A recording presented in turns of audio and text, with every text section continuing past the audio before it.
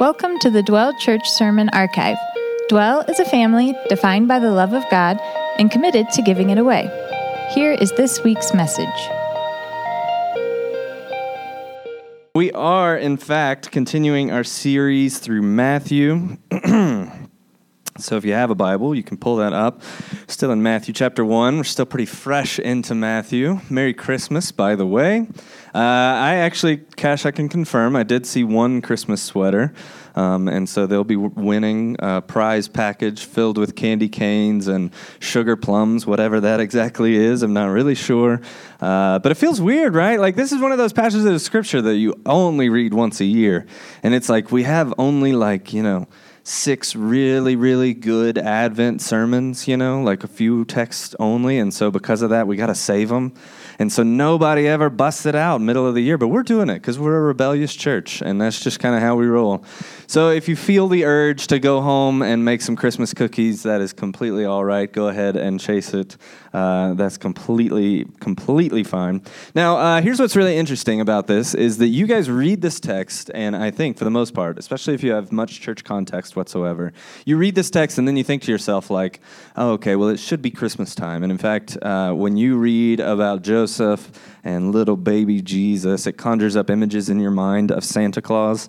Now, I want to say that the exact same thing was happening to the people that Matthew was actually writing to. But they weren't thinking necessarily about Santa Claus, though it probably was a guy with a big giant beard. They were probably thinking about Isaiah. And we assume that all Bible characters have big giant beards because that's what we were taught in Sunday school. So I don't know that he was wearing red or had a big white beard, though it's possible. Who knows?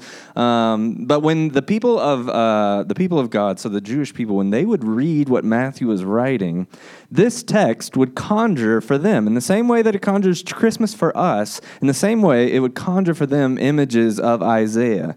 Because here, in this text today, in this very moment, Matthew does something very, very special that has never been done before. Now, we have a lot of different birth stories. Mark talks about it a little bit. He focuses on Mary, and we get Mark skips the birth completely. Luke actually gives us the whole storyline, but focuses on the detail of Mary and shepherds and all that. Like I said, Mark doesn't really go into anything at all. He just sort of starts with Jesus being an adult. And then John, he's kind of like the weird one out of the 4 gospel writers, and he goes all deep and philosophical and stuff. He doesn't give us any real details. The other ones, I like it, actually. It's funny. The other ones, at least Luke and Matthew, are like, Jesus is born, and this is how it goes down. John's like, Jesus was. He always existed from the very beginning, right? And gives us this whole long, really, really beautiful passage of Scripture. But it's kind of strange that he doesn't choose to give us any details about his actual birth. But then we see here in Matthew gives us this sort of odd take, and he talks a little bit more about Joseph. And in a weird way, more than just sort of propping up his own claim about what Jesus is, he actually invokes Scripture to say something about who Jesus is. If you're actually looking in your own physical Bible, or maybe even on some of your phones, you can sort of scroll down. Verse 23 is usually broken out in a sort of block quote or something like that. You guys remember block quotes, right? Like that way that you added 3 extra pages to your essay in college when you needed to really, really fill in some space, So Matthew, maybe he was worried about his gospel not being long enough, so he throws out this Old Testament quote right here. In verse 23, it says, "Behold, the virgin shall conceive and bear a son, and they shall call his name Emmanuel." Now, this is officially a big deal. In fact, it is a bigger deal than I can actually muster up enough excitement to truly convey to you. One of the drawbacks of being me, there's a lot of great things about being me, but there are some drawbacks. I have very little emotional range, at least visibly. Now, inside, it's all chaos and madness, right? Just emotional roller coaster all of the time. It is just all over the place, high highs, low lows, all of that's happening at once. On the outside, though, this is about as much excitement as I can convey about something, and I am trying to do it. I even wrote in my sermon notes, I was like, all right, we'll throw a dance party here, we'll put on some music, we'll like really, really throw down, we'll convey that this is the hugest deal ever, and then in the sermon prep meeting, everyone was like, that's not going to work out for you, I'm sorry, you're going to have to pull that back, and it's true. I chickened out at the last moment. I didn't even prep anything because I was so scared of embarrassing myself like that. So I'm just telling you, this is how big of a deal it is. That what is happening right now is Matthew is actually invoking Scripture to talk about Jesus. Now, if you had a journal, especially one with like brown craft paper, and it was about Matthew, and last week we talked a lot about what it would look like to journal through this entire series. If you happen to have one of those, which I'm seeing no one pulling them out, which is really, really great, way back in the back, journalers sit in the back, people. That's what we've learned, all right? If you are really, really paying attention, then you are a back row. It's kind of reverse of school, actually. You guys were always taking notes and sitting in the front, and now you have the freedom to sit in the back. Now, if you had a journal, though, or if you just were taking notes somewhere else, you would probably write down that is something that is important to Matthew is that he quotes the Old Testament more than any of the other gospel writers. He is consistently and constantly pointing back to the Old Testament to say, hey, this came from somewhere. It didn't come out of nowhere. It actually comes from the Old Testament. This is actually a fulfillment of something that was said a whole lot earlier. Now, you guys know me. You know that I like the Bible. I like to sort of geek out about it. And without sounding like a total nerd, I want to say this is one of my favorite little biblical things that goes down. You see, the Old Testament is a collection of history, law, poetry, and prophecy. It's compiled by multiple writers over the course of 2,000 years. It is the oldest collected text of all of humanity. Now, for those of us here in this room today, your Bible continues going after the book of Isaiah, correct? And for Matthew, he would have had these collected works, right? He would have definitely had the first 5 books of the Pentateuch. He would have had a bunch of other sort of books of the Bible that were telling the history of the Israelite people. And then he would have also had these collections of prophecy leading up to around 400 years before the birth of Jesus. And at that point, God, who had been talking fairly consistently to the people of God through prophets, through some of their leaders like Moses and David, God at that point really kind of hits this radio silence.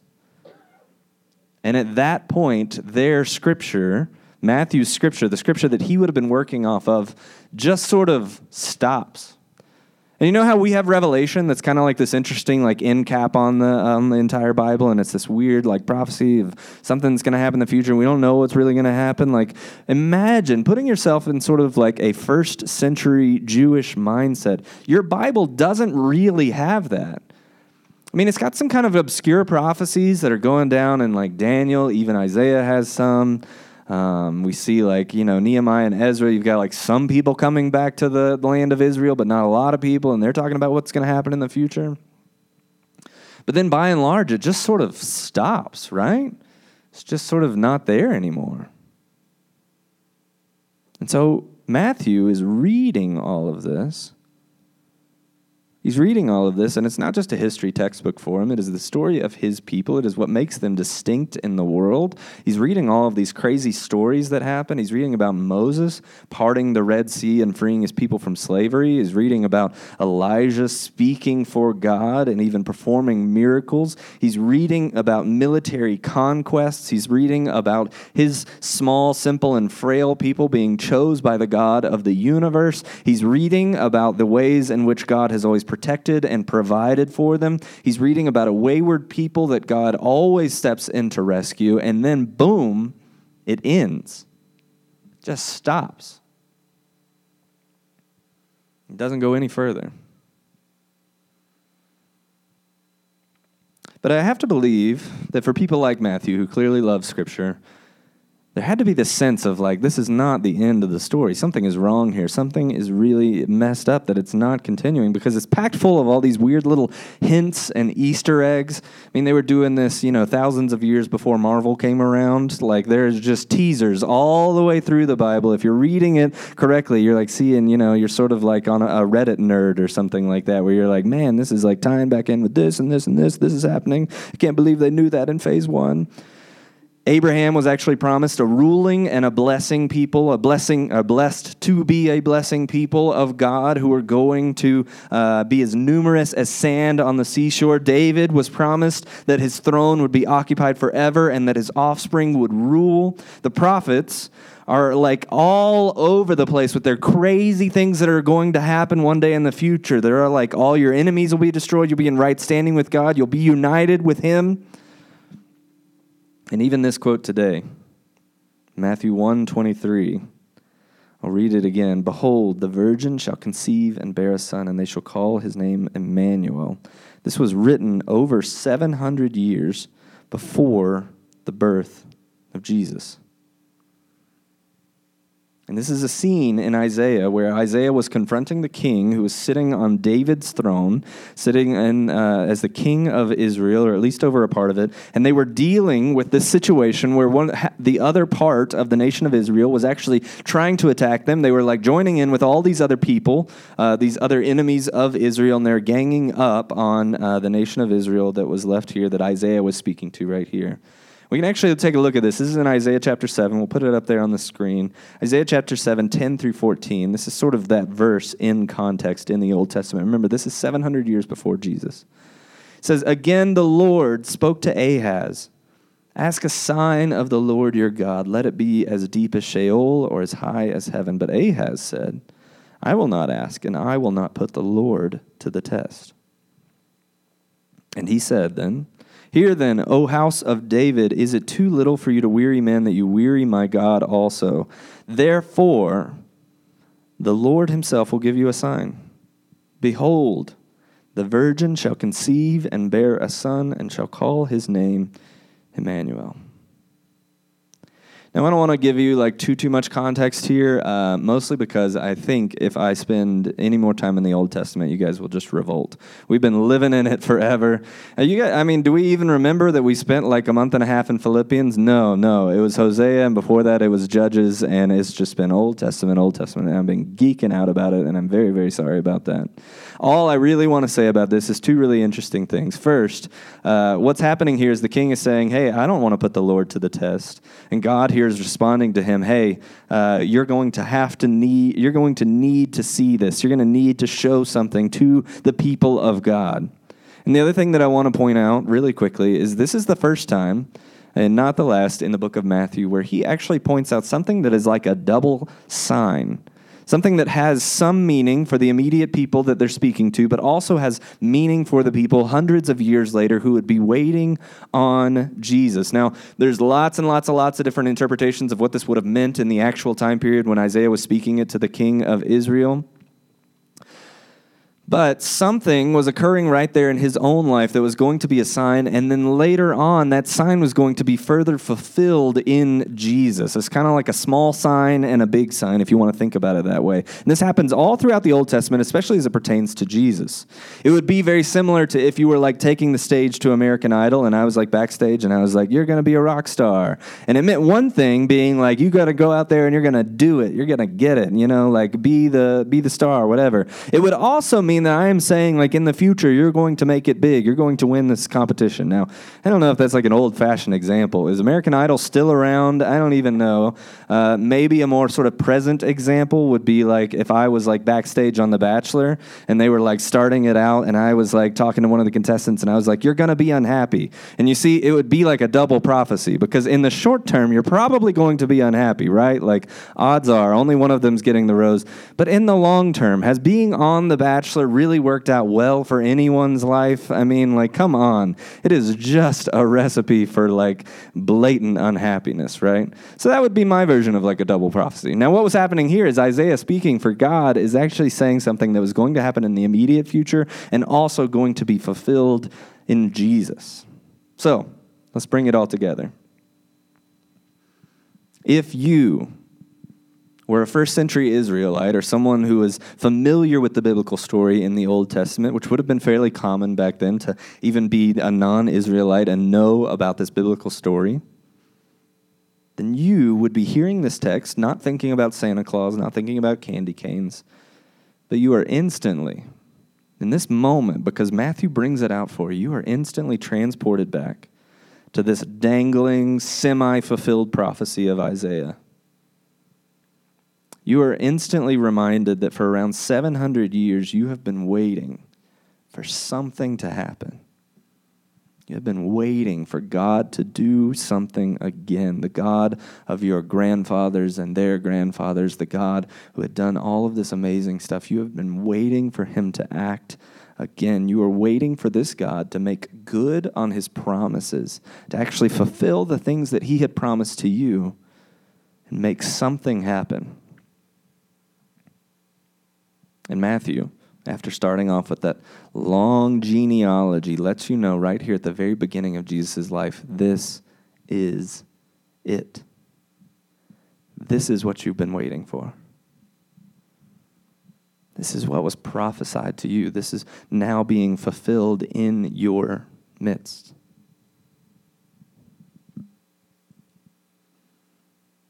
This is a huge, huge deal.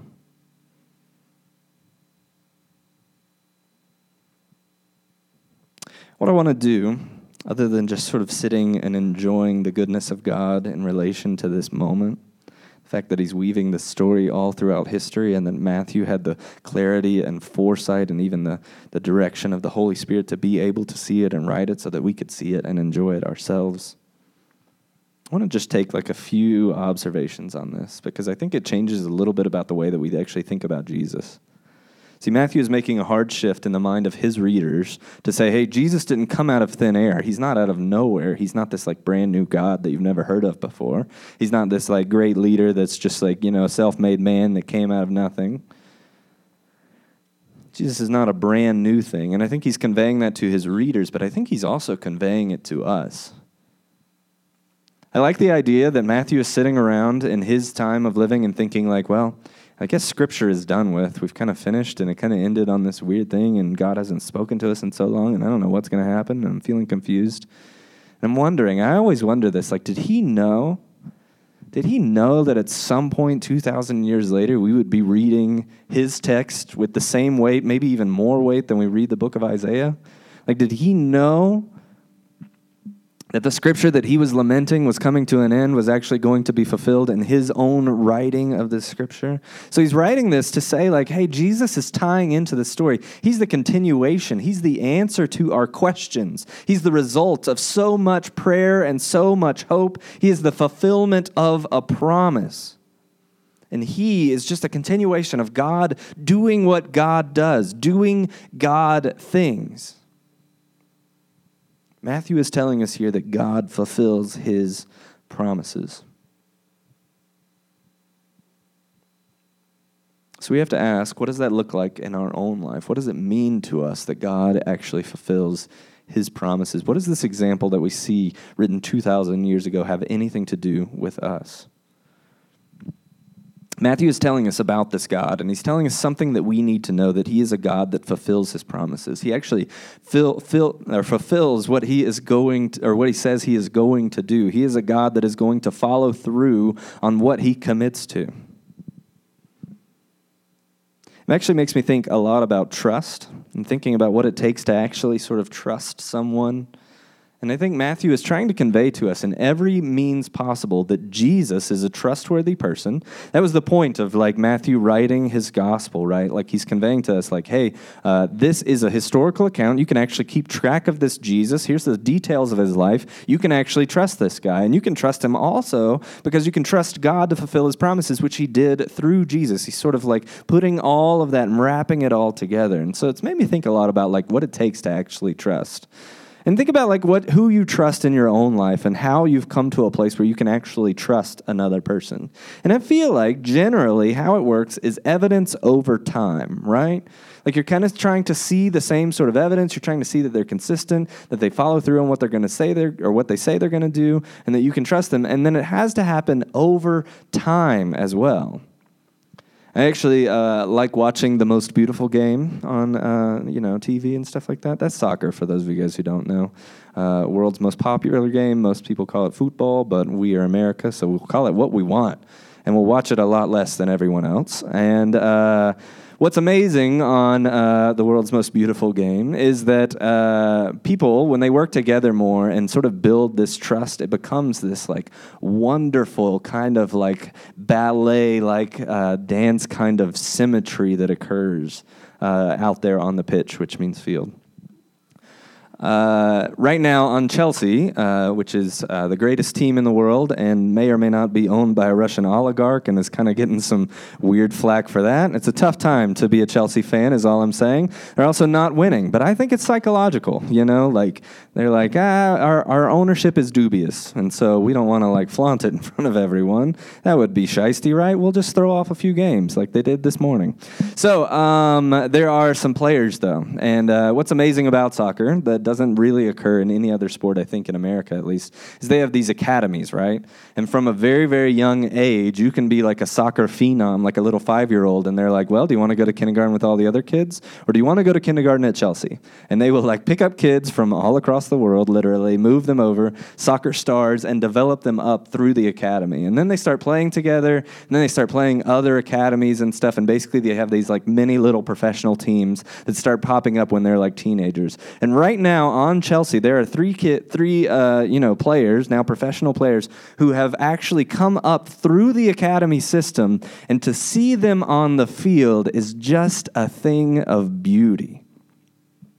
Because in addition to being some of the most like top flight players in all of the world, these guys have now been playing together for years and years and years. They know each other. Not just even like knowing each other on the field too. I mean, they've spent countless hours on buses and in hotel rooms and hanging out and playing FIFA, like pretending like or dreaming of one day when they might have their own FIFA characters, and now they are here. And what's astounding to be able to see is really just like the crosses into the box, which I think is what takes sort of the most sort of like trust on a soccer field. Because you have one guy, it's really easy to get down the field on one side of the pitch or something like that, and that guy then lobs a ball over into the middle in hopes that his teammates are then going to be able to put that into the net. And what's really, really magical, what's really, really beautiful with like these guys particularly who have been playing together forever is that they know where each other are going to be.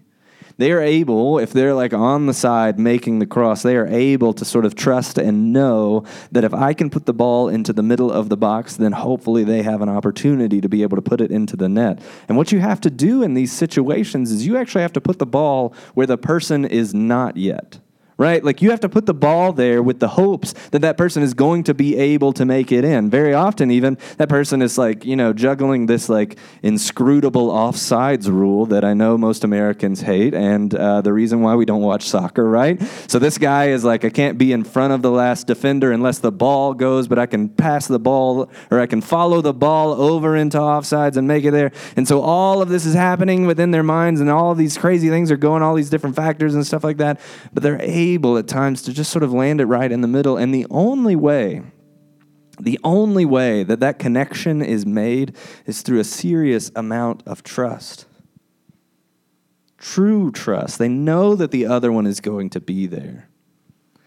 So much so that everything else that's going on sort of quiets down in the world, and they know that if they can get the ball there, then they can trust the other guy to actually get it in the net. Because they've seen them do it before. And that's really the heart of this entire thing. Matthew's letting us know that you can trust God to do it again because you've seen him do it before. Matthew is telling us something interesting about God, that God's faithful yesterdays actually prove his fulfillment tomorrow. God's faithful yesterdays actually prove his fulfillment tomorrow. He's letting you know. He's like, I just want to pull this out and I want to put it on display for you that God fulfilled this promise. So what does that tell you about this God? If he is a God who was faithful yesterday, he is a God who is going to fulfill his promises tomorrow.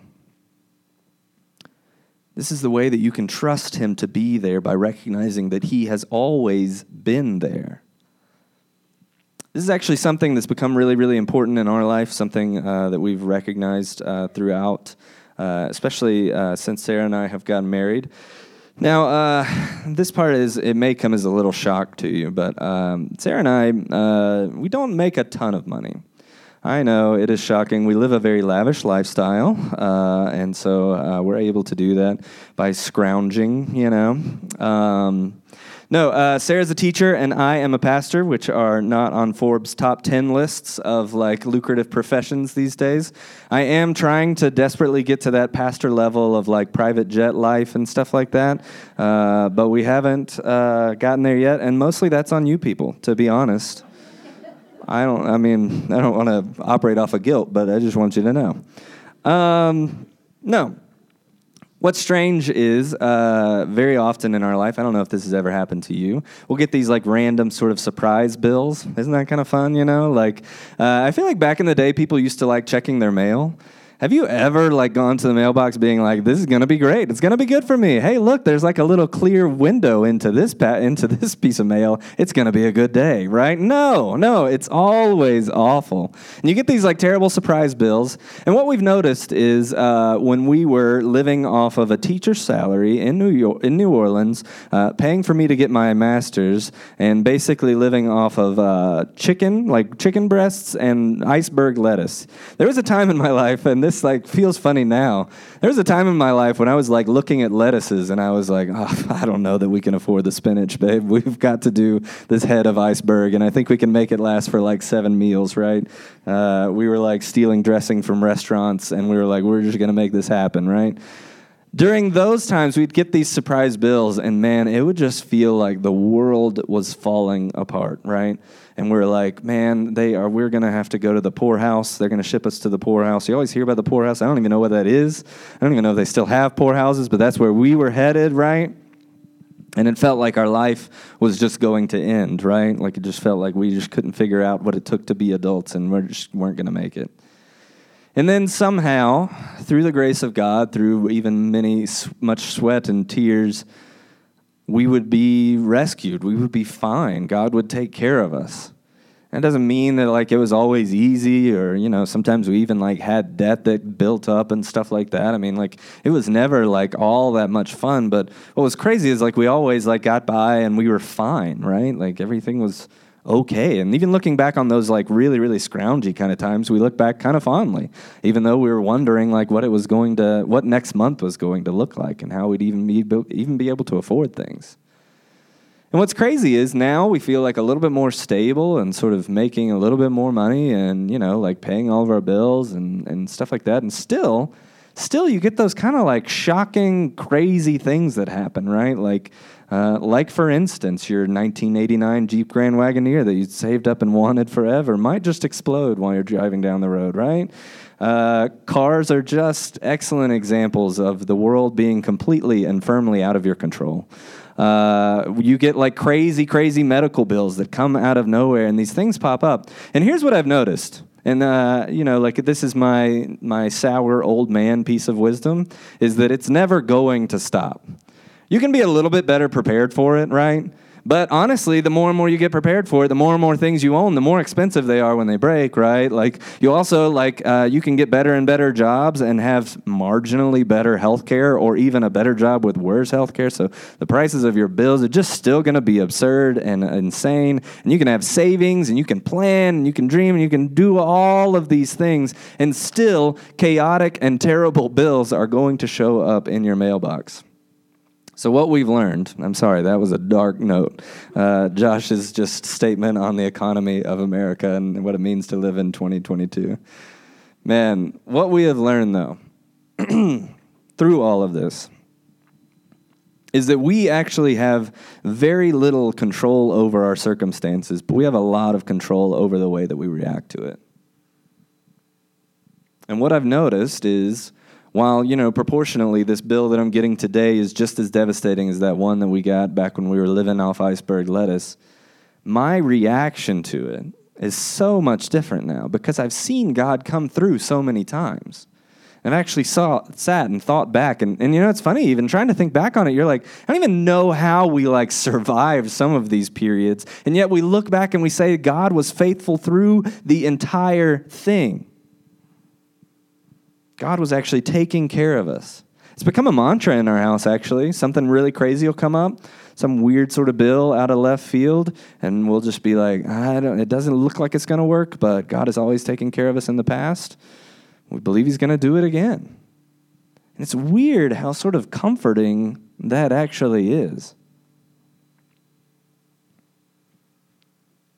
I feel like when I'm not experiencing this and when I'm not actually recognizing how kind God has been in my own life, I spend too much time trying to change the circumstances I'm in and not at all trying to change my reaction to them, not even noticing that God has been faithful to those very circumstances. Not even recognizing that God has always taken care of me.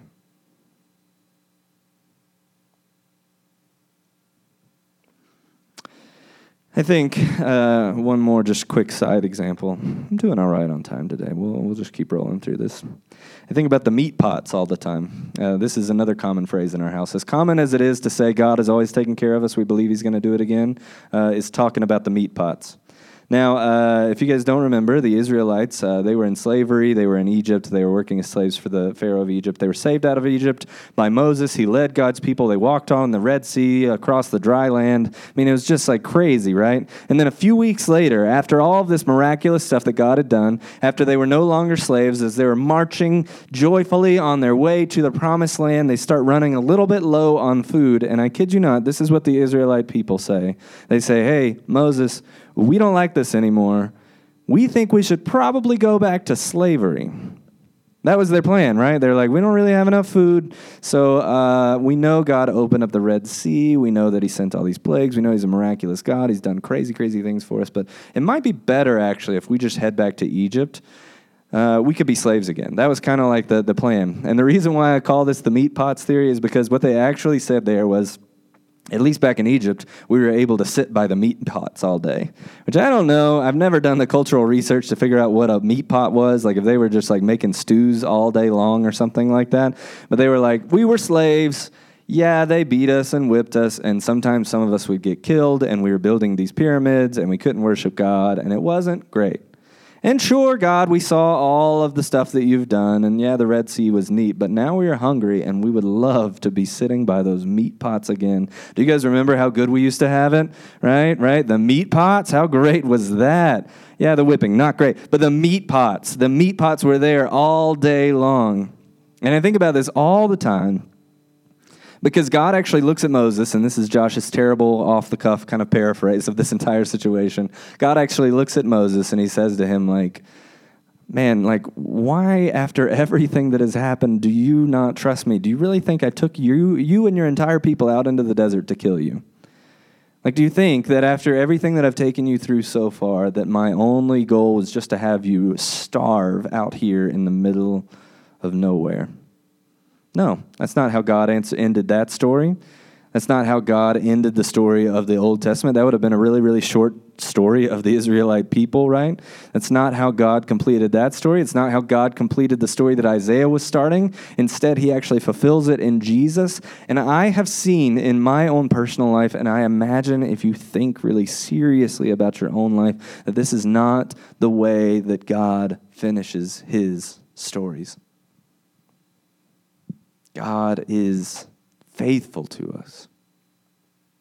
And remembering the ways in which he has been faithful to us yesterday can help us imagine his faithfulness and look towards his faithfulness and dream and hope for his faithfulness in the future. Hebrews chapter 13, verse 8 actually says this: Jesus Christ is the same yesterday and today and forever. And if you actually look at that little verse, I'm not going to do Hebrews again, I'm sorry, but if you look at that little verse in the middle of context, it's like in the middle of this random list of things that the author of Hebrews is talking about, and then he just throws out this one random line just for you to remember, and I think it's because it is so easy to forget.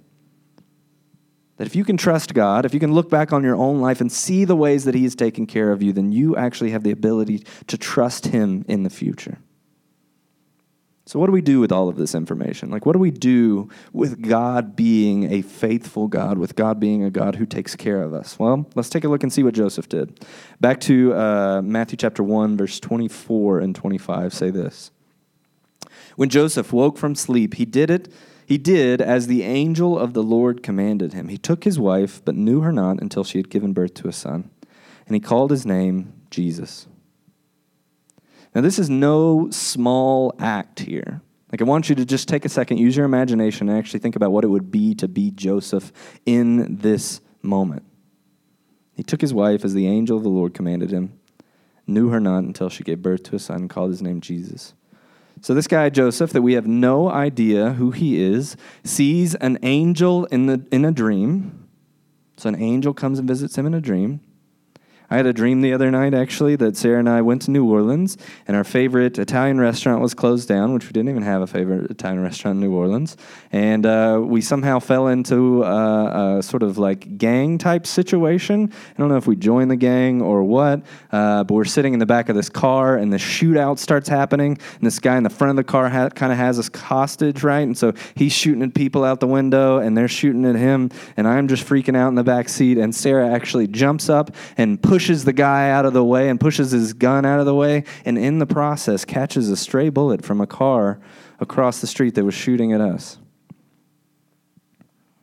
There was no actionable work I could do off of that dream. Can you imagine? That was a dream, right? Like Joseph had a dream.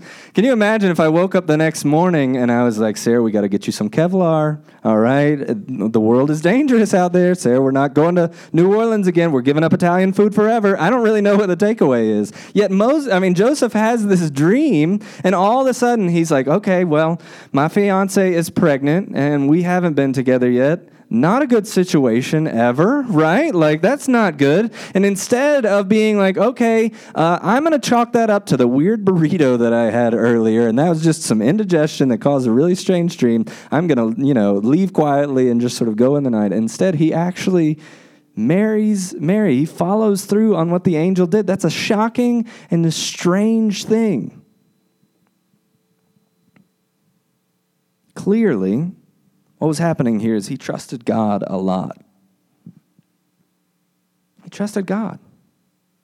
He said, God, you sent this angel. I'm actually going to do what it says, and I'm actually going to follow through on this. And he trusted Mary. He said, this is a crazy and strange and unheard of situation, but I'm going to trust you, and I'm going to trust God to do what he says he's going to do. We have no evidence of what Joseph's actual sort of reaction was to all of this. It gets skimmed over like pretty lightly. We have no sort of like narrative kind of example of the weird conversations that I'm sure that they had. All we know for sure is that Joseph was faithful. And I want you to think about that word for a minute. He was faithful, full of faith.